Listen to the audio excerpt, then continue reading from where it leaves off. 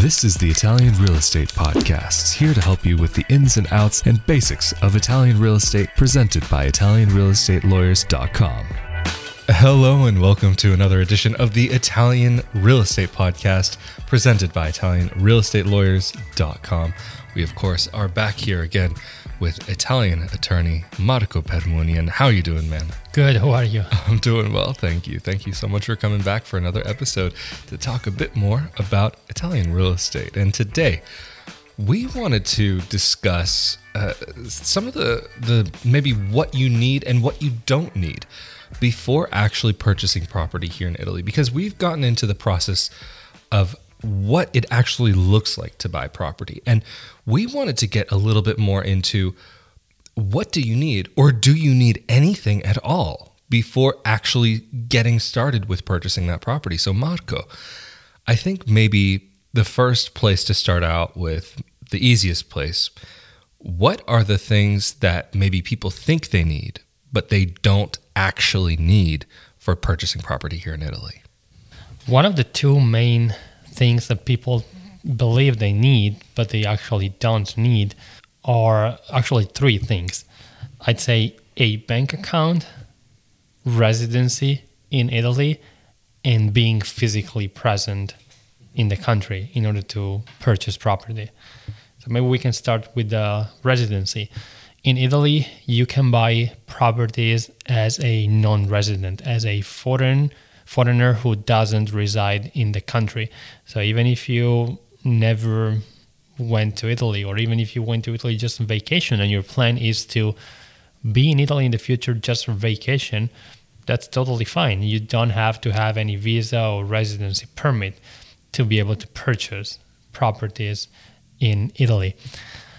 And the second thing that people believe they need is that they need to actually be present in Italy to complete the purchase of their property. Now, it is probably better to visit Italy and maybe to see the area where you intend to purchase, but strictly legally speaking, it's not a requirement for you to be present at any point in the purchase process, because you can appoint somebody who can act on your behalf. It could be a friend, family member residing in Italy, or an attorney, and that's something that we do at ItalianRealEstateLawyers.com. We help people based on a power of attorney to purchase properties in Italy. So we can sign on their behalf and in their name. So even if there's somebody who is actually signing the paperwork for you with their name, they're doing that in their capacity of your legal representative. So you become the legal owner of the property, not the person who's signing for you. Of course, you need a document, which is called power of attorney, where you include all of the powers that this person has and the things that this person can do or can't do. So basically, when it comes down to it, not only could you be somebody who's never not only seen that property and sight unseen purchasing that property, but you could be somebody who's never even been to Italy, just period, and go ahead and purchase property here. That's correct, especially right now, with all the technologies, there are ways to see the property even if you never went to Italy. One of the services that we offer is a video recording service of the property. So we go on site to inspect the property. So not only we do due diligence and we review all the paperwork and to make sure, for example, that the property has the ownership rights have no limitations, there are no liens, but we also can obtain more pictures of videos of a property that is on the market, especially right now with the current situation for people that don't want to travel now, that can't travel now, and they want to secure their property to be able to travel in the future. So, I mean, even I guess when it comes down to probably the most important part in actually paying, how could that be taken care of from somebody who's not actually here in Italy? And this, I believe, goes along with the need to have a bank account, which, like I said, it's not a requirement. Not only is it not a requirement to have a bank account, but it's also not a necessity, because you could pay for your property via wire transfer. Of course, wiring the money to the seller could be maybe not the best choice, not advisable, because generally the seller would want to have the money before they go to the notary to sell the property to you through your agent. But that's not really advisable, because the seller would have the money before you become the owner. So a lot of notaries, they're setting up accounts for people. It's similar to an escrow account for people who, for our American audience, they will know what we're talking about. So you can wire the money to the notary, and the notary will release the money to the seller only at the time of the purchase of the property. So simultaneously, you become the owner of the property, and the seller gets paid. Of course, having a bank account in Italy may make the process a little bit easier, because you could take all the time you need to wire the money from your foreign account into your Italian account, and then from there, also to avoid any commission fees, like bank commission fees, exchange rates, you could just wire the money from the account into the notary's bank account, and save maybe some money, some in terms of fees or expenses. Is this something that could be done through, say, for example, they just changed their branding recently, but TransferWise or Wise.com?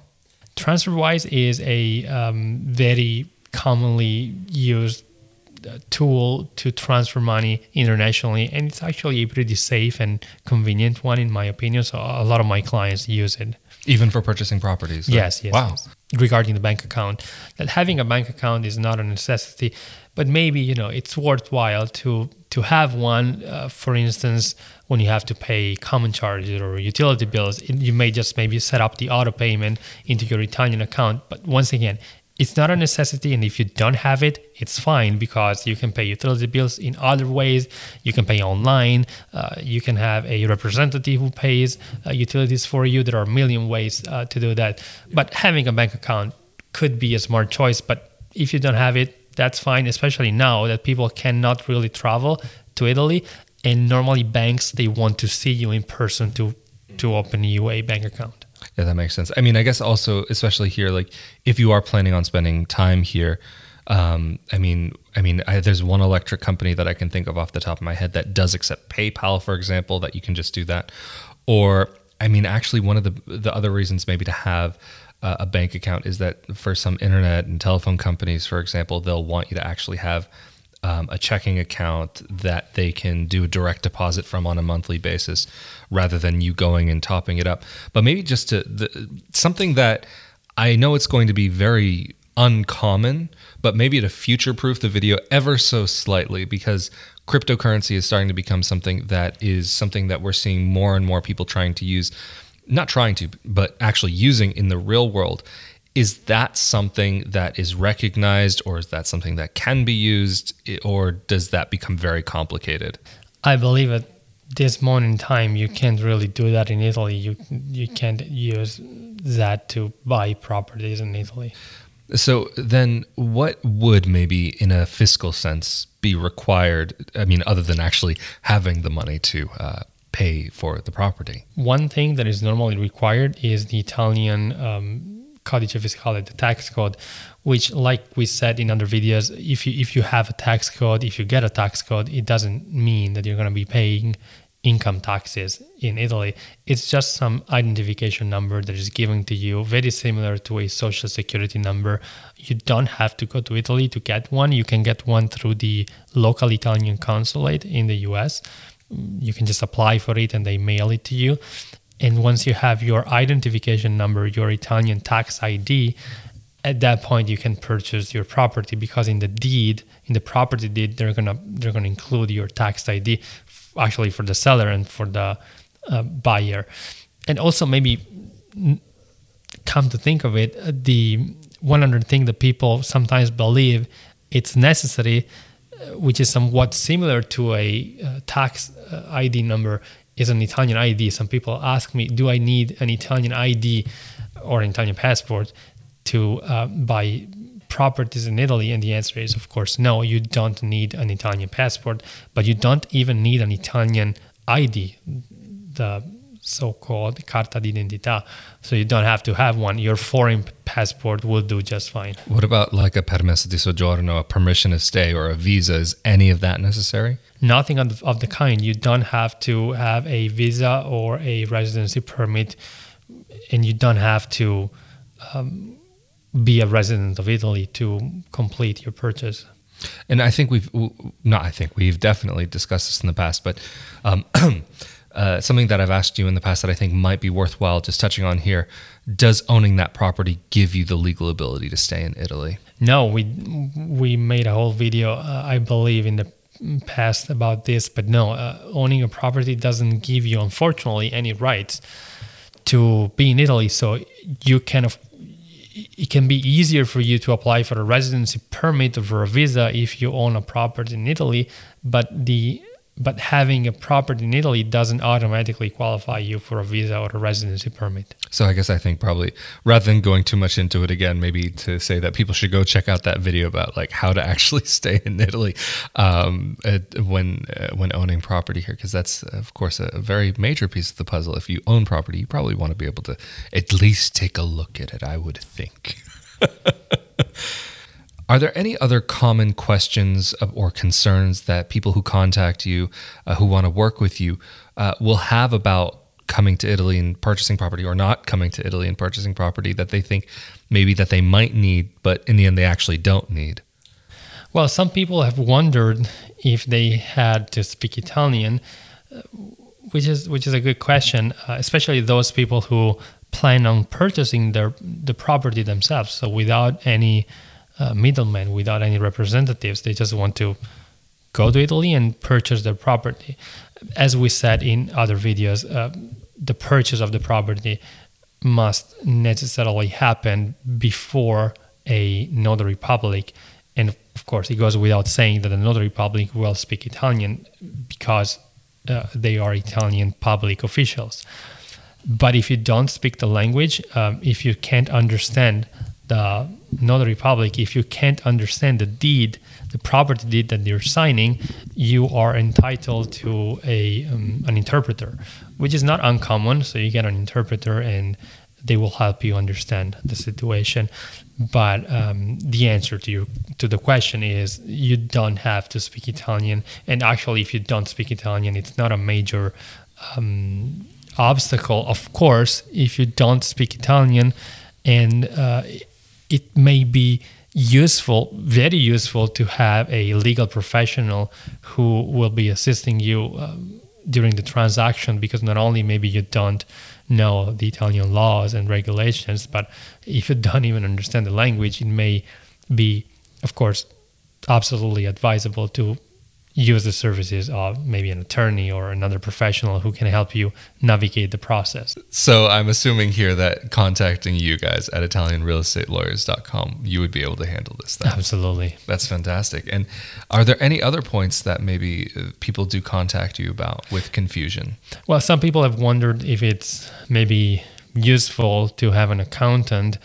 Well, it may be useful, especially after the purchase has been completed, for the ongoing property management. So, for example, paying the annual taxes, which, like we said, are very low, and can be even very, very low if it's your first house in Italy.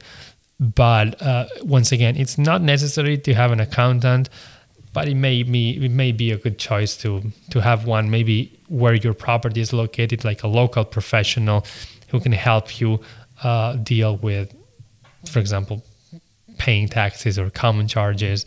And normally accountants in Italy in this type of situations are not very expensive.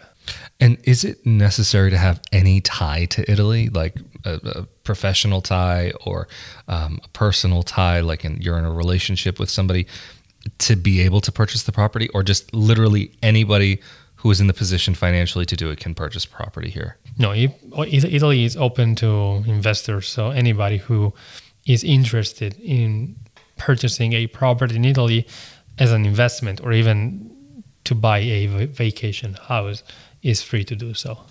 Interesting. Fascinating. I mean, thank you again, Marco. I think this is actually a great place to wrap up this episode. And really, it's so fascinating to hear these little details, even as somebody who does have an understanding of some of these processes, but to get a little bit deeper into it. So thank you for making yourself available again. And of course, if somebody is needing help with purchasing a property here and would like to get in contact with you and your team, how can they do so? People can get in touch with us through our website, italianrealestatelawyers.com, or can give us a call. The number is on our website.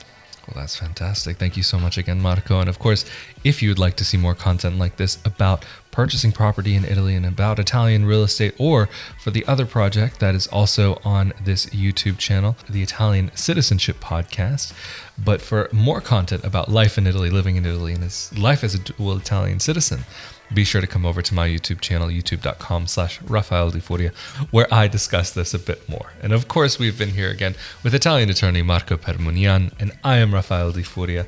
Thank you so much for joining again, and we will see you all next time. Thank you. Later.